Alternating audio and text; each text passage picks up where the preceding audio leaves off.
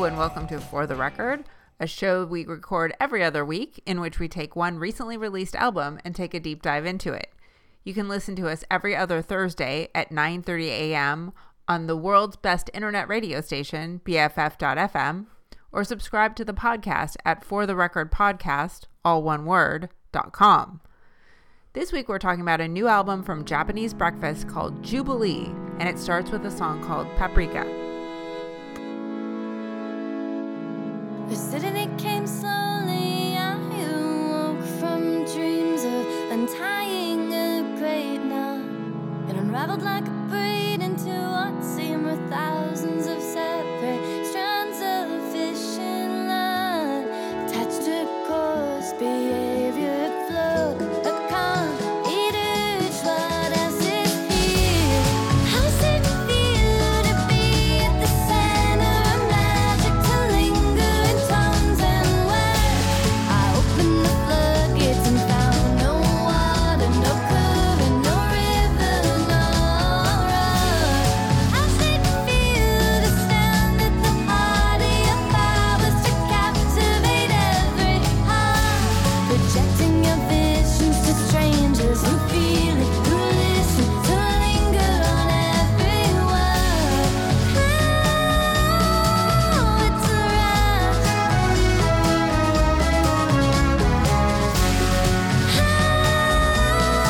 Oh, it's a rush.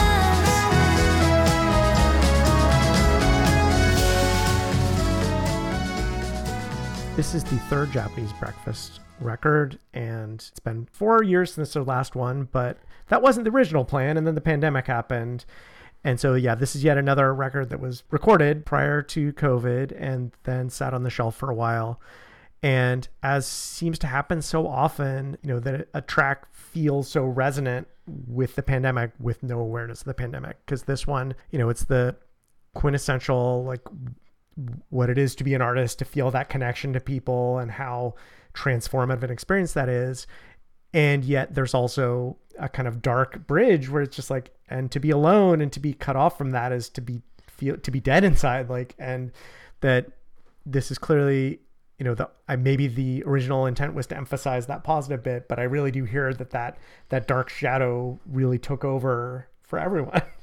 This album is about joy, and the song is about the joy of being a musician.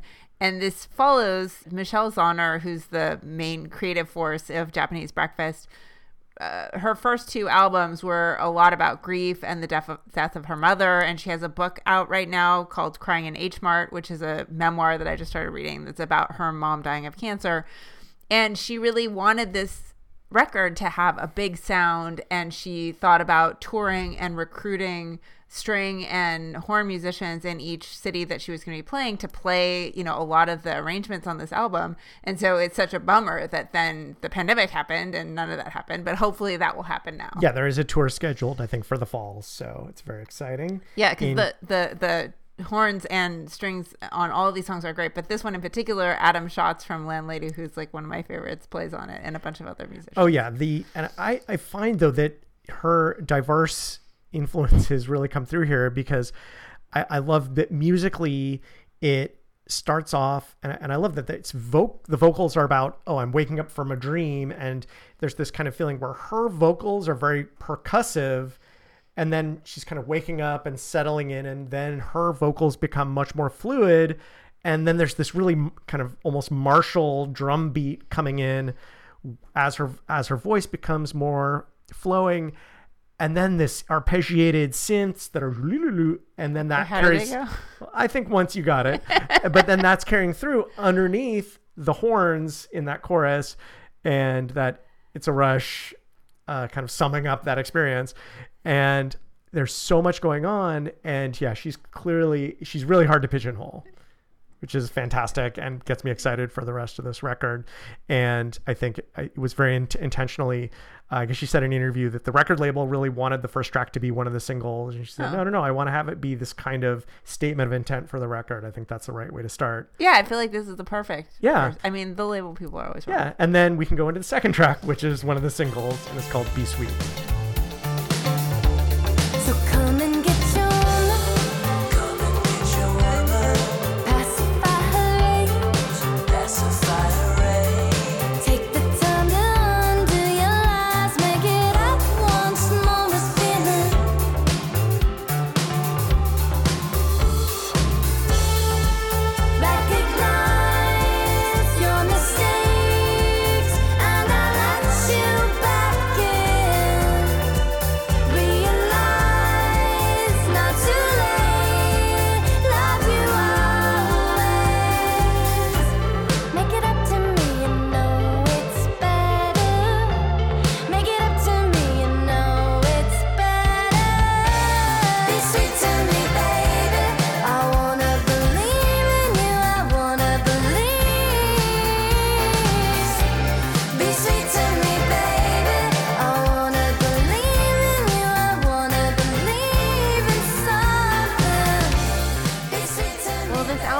has kind of a coherent theme. It really, each of these songs was really written at different times and in different situations.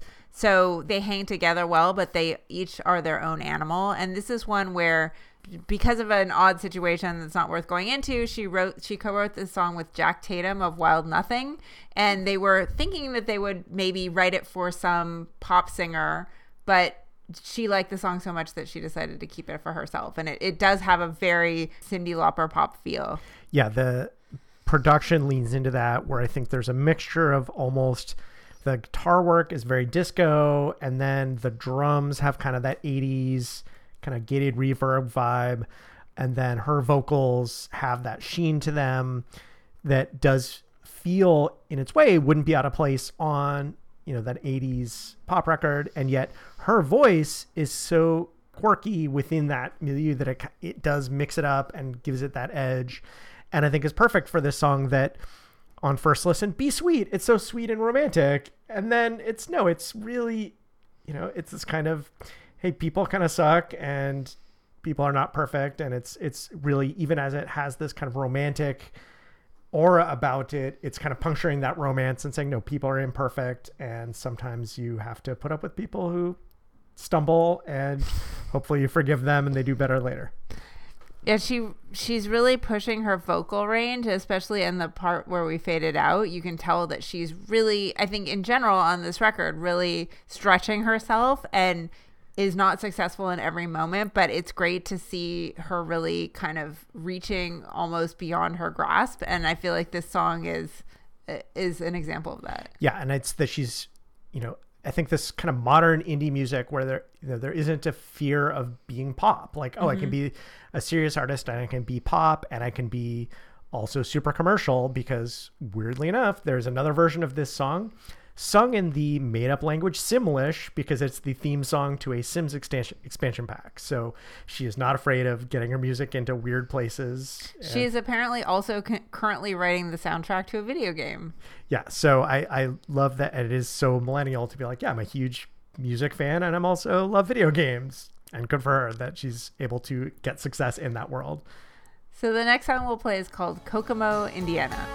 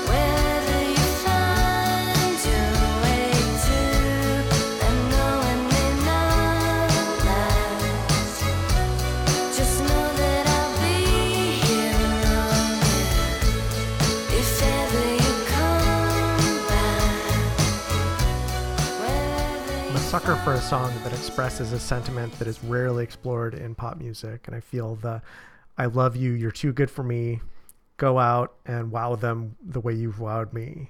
It's a really sweet sentiment, but bittersweet. And, when so many of the reviews and interviews, and it's all about, this is joy. And, you mentioned that, and it's a joyful sounding record, but that joy is always tempered with there's this haze of sadness around all of these songs, and I think it elevates them. It keeps them from being just saccharine, sickly sweet pop to being something a lot richer and more important. Yeah, this is such a sweet song, and the strings make it seem even more endearing and sweet. And that slide guitar, I wanted to include some of the slide guitar, which is played by her longtime producer, Craig Hendricks, who's also the producer on this record and plays a lot of the instruments.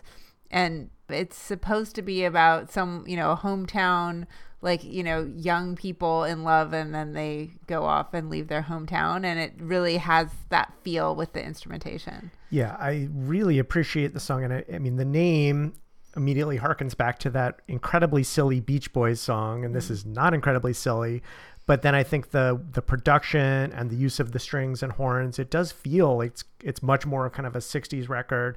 I think the beginning of the song, I get a total Beatles in my life vibe in some of the melodies and instrumentation. And I love that she can go from almost like a straight up 80s pop disco song into this like 60s pop with a hint of psychedelia to it. And they both work, and somehow this is a cohesive album. Yeah, and the next song we'll play is also a very significant tonal shift, and it's called Posing in Bondage.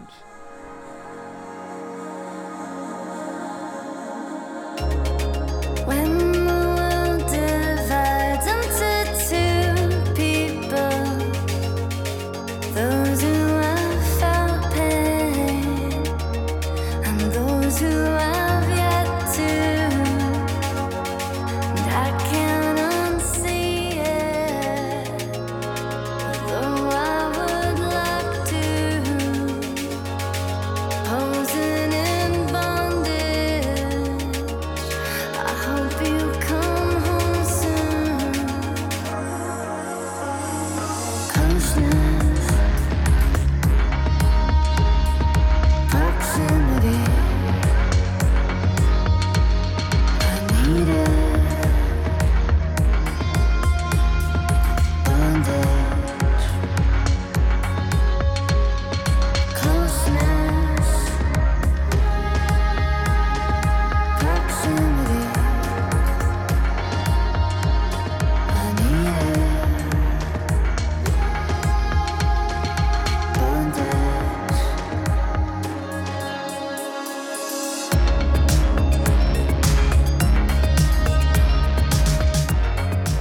Zahner said in an interview that her goal with this song was to give it kind of a synthy romantic feel, but also have an industrial sound to it. And I think she really achieved that with the beat, with that heavy beat, and then the kind of, I guess it sounds like synth drums or some kind of percussion.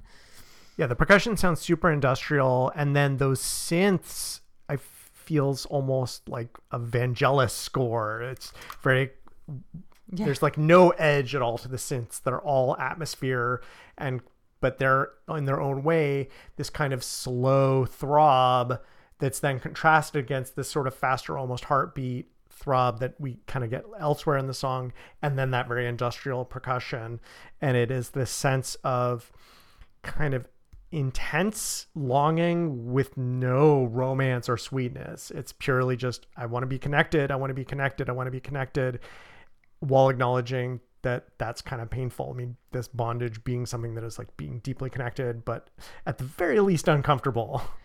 Yeah, it has a real ambient, almost alienated feel. And Zahner, also on the side of her many talents, is a music video director. And so the video for this song, all the videos for the songs on this record are interesting. And this video is kind of interacting with someone in this empty supermarket after closing time maybe, and it does have that kind of open, empty feel. But then I really like the end where it picks up the pace, and it feels a lot more kind of energetic and I don't know, heartfelt. Yeah, it is. And it's weird because it's a song that feels so big, and it is, I think, in testament to Zahner as a songwriter. These songs are not long. I think all but one of the songs is under 4 minutes, and they often are very simple structurally. She doesn't overwork things. Many of the songs do not have a bridge. It's just sort of verse, chorus, and I'm done. And I think I said this last on our last episode, and I'm saying it here again, that less is more. That having an artist who can clearly make elaborate music and you get the sense, and after a couple of albums, could have made something maybe self-indulgent, and she really has a lot of restraint here, and it's impressive. Yeah. So the next song we'll play is my favorite track on the record. It's called Savage Good Boy. I've got a 5-year plan. I've got a pension and 6 condos, $1 billion bunker for 2. And when the city's underwater, I will wine and dine you in the hollows on a surplus of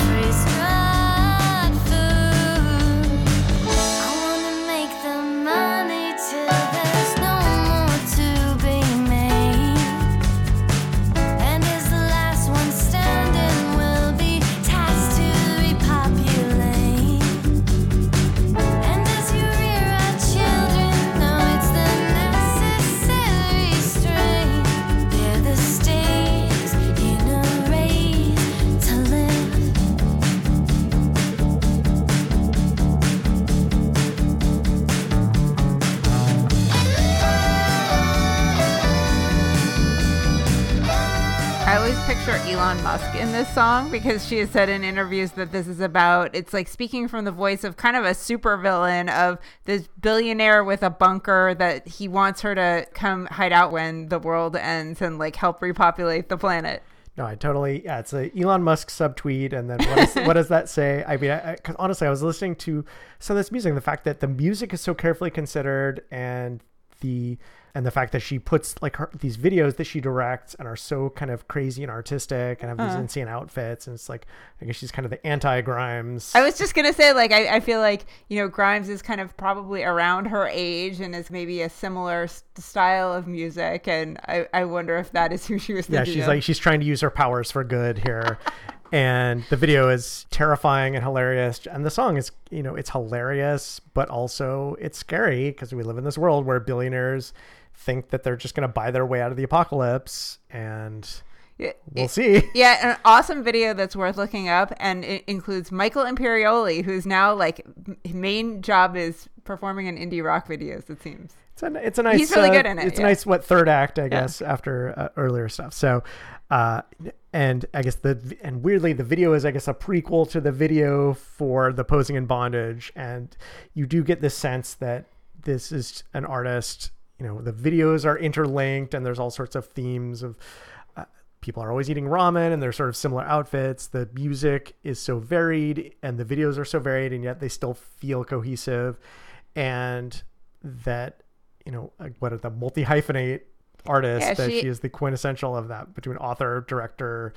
I guess she's done some acting now. She has a very global artistic vision and you can tell that she's always thinking of new things to incorporate into her multifaceted art. Well, yeah, I really enjoyed watching, I think, a video she did for Amoeba where it's like, what's in your bag? And it's like, oh, well, I have some Korean girl groups, some Japanese disco, some Cat Power and Nine Inch Nails. Oh, and Blade Runner. You know, her interests are maybe not range from exotic to completely just nerdy, and she combines it all in an amazing way. And I think coming from here, we go into a song that's maybe less dramatic, but also really, really catchy. It's called In Hell. Wheeled you in, laid on your side. I cried and cried, and that must signal they stopped your heart and then you died. And into the fluorescence, another still room where no one ever tells you just how clinical that looks. And I can't unsee it, the two shots it took. Hell is finding someone to love, and I can't have you. Hell is finding someone to love, and I can't see you again.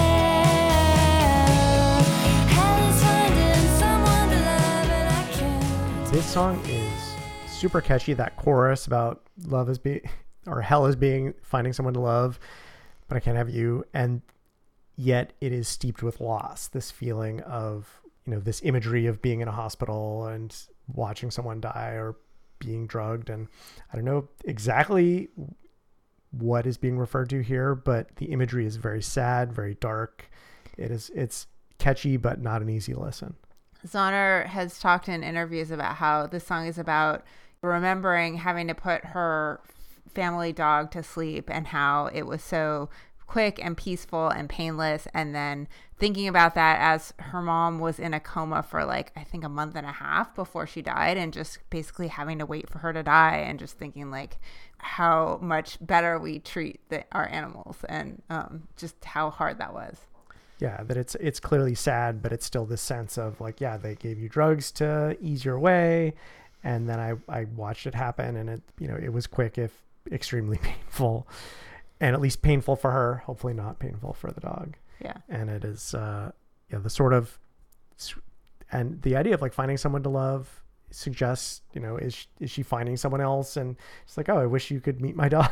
Aww. Which is a very, you know, I think a very relatable, and I think it's there are grand emotions and grand visions on this album, and then really simple, quiet moments, and really it connects. I think what makes this song successful in my mind is the way that she combines these staccato synthesizers, which feel kind of cold and clinical, with the warmth of the horns. And this is more Adam Schatz on a saxophone, and then there's a trumpet player and a trombonist as well. And that warmth of the horns just really pulls you back in, and it's comforting. And I love the contrast between those two. And I do also really love how, halfway through that second verse we heard, there is this real kind of British Invasion style guitar that feels so swaggering on this song, and it shouldn't work,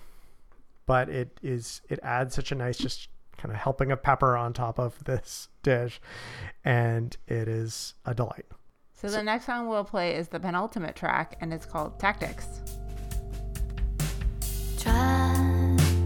Try to recall memories of peaches, the sun on my neck, and I guess without you I would attach myself to, without much discretion of who.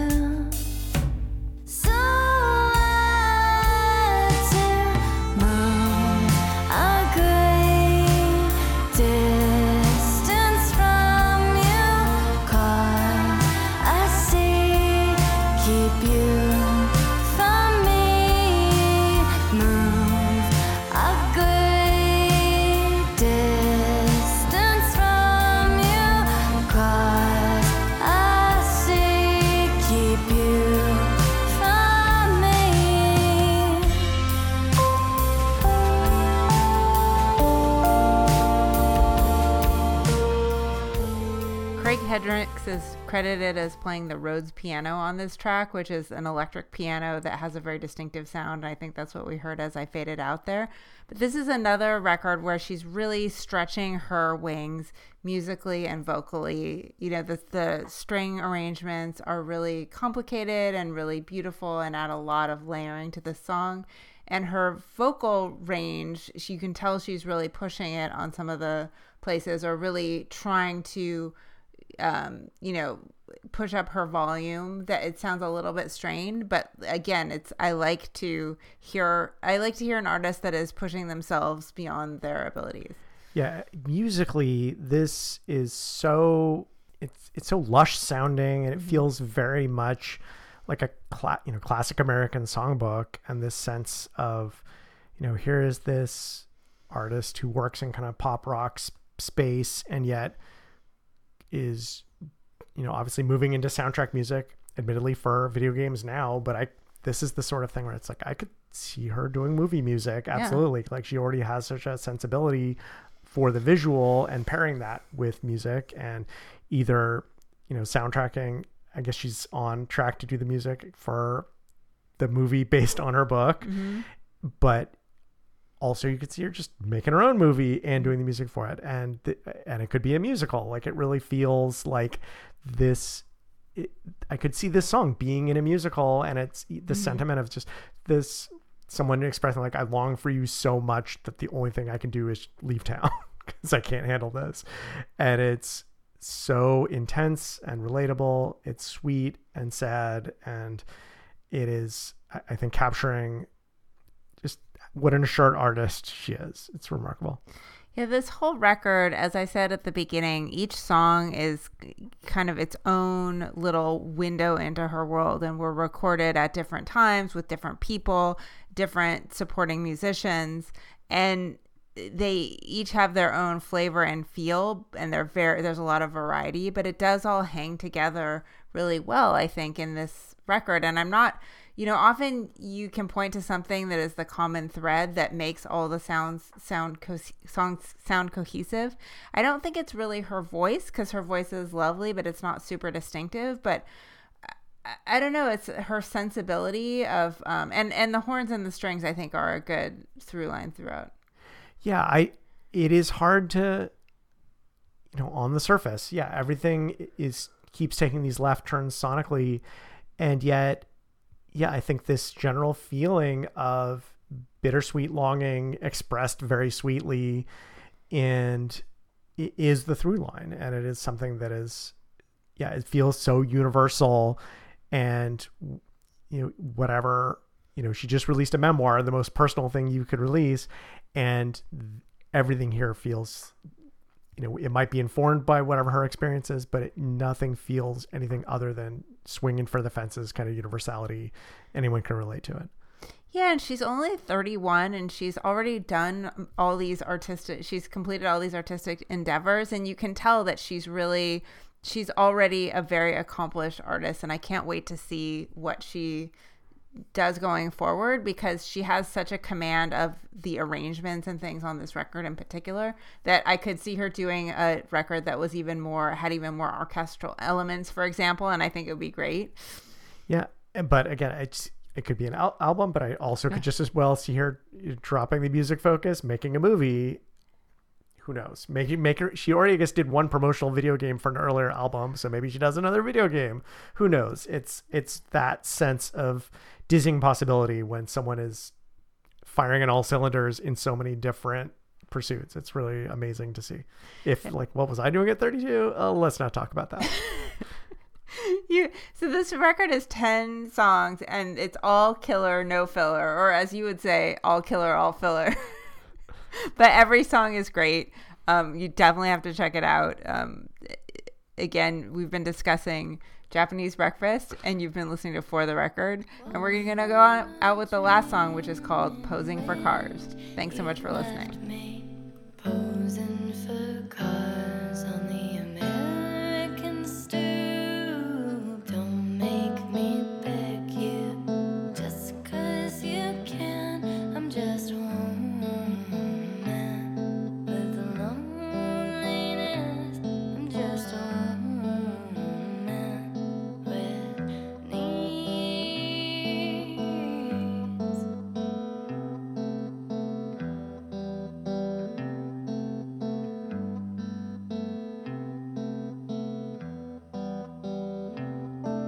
And how could you ever conceive how much I need you? How truly barren I can be. They say that time, it is the only certainty. But it's been 1 o'clock. This podcast is a proud member of the BFF.FM podcast network. Learn more at podcasts.bff.fm. BFF.FM, best frequencies forever.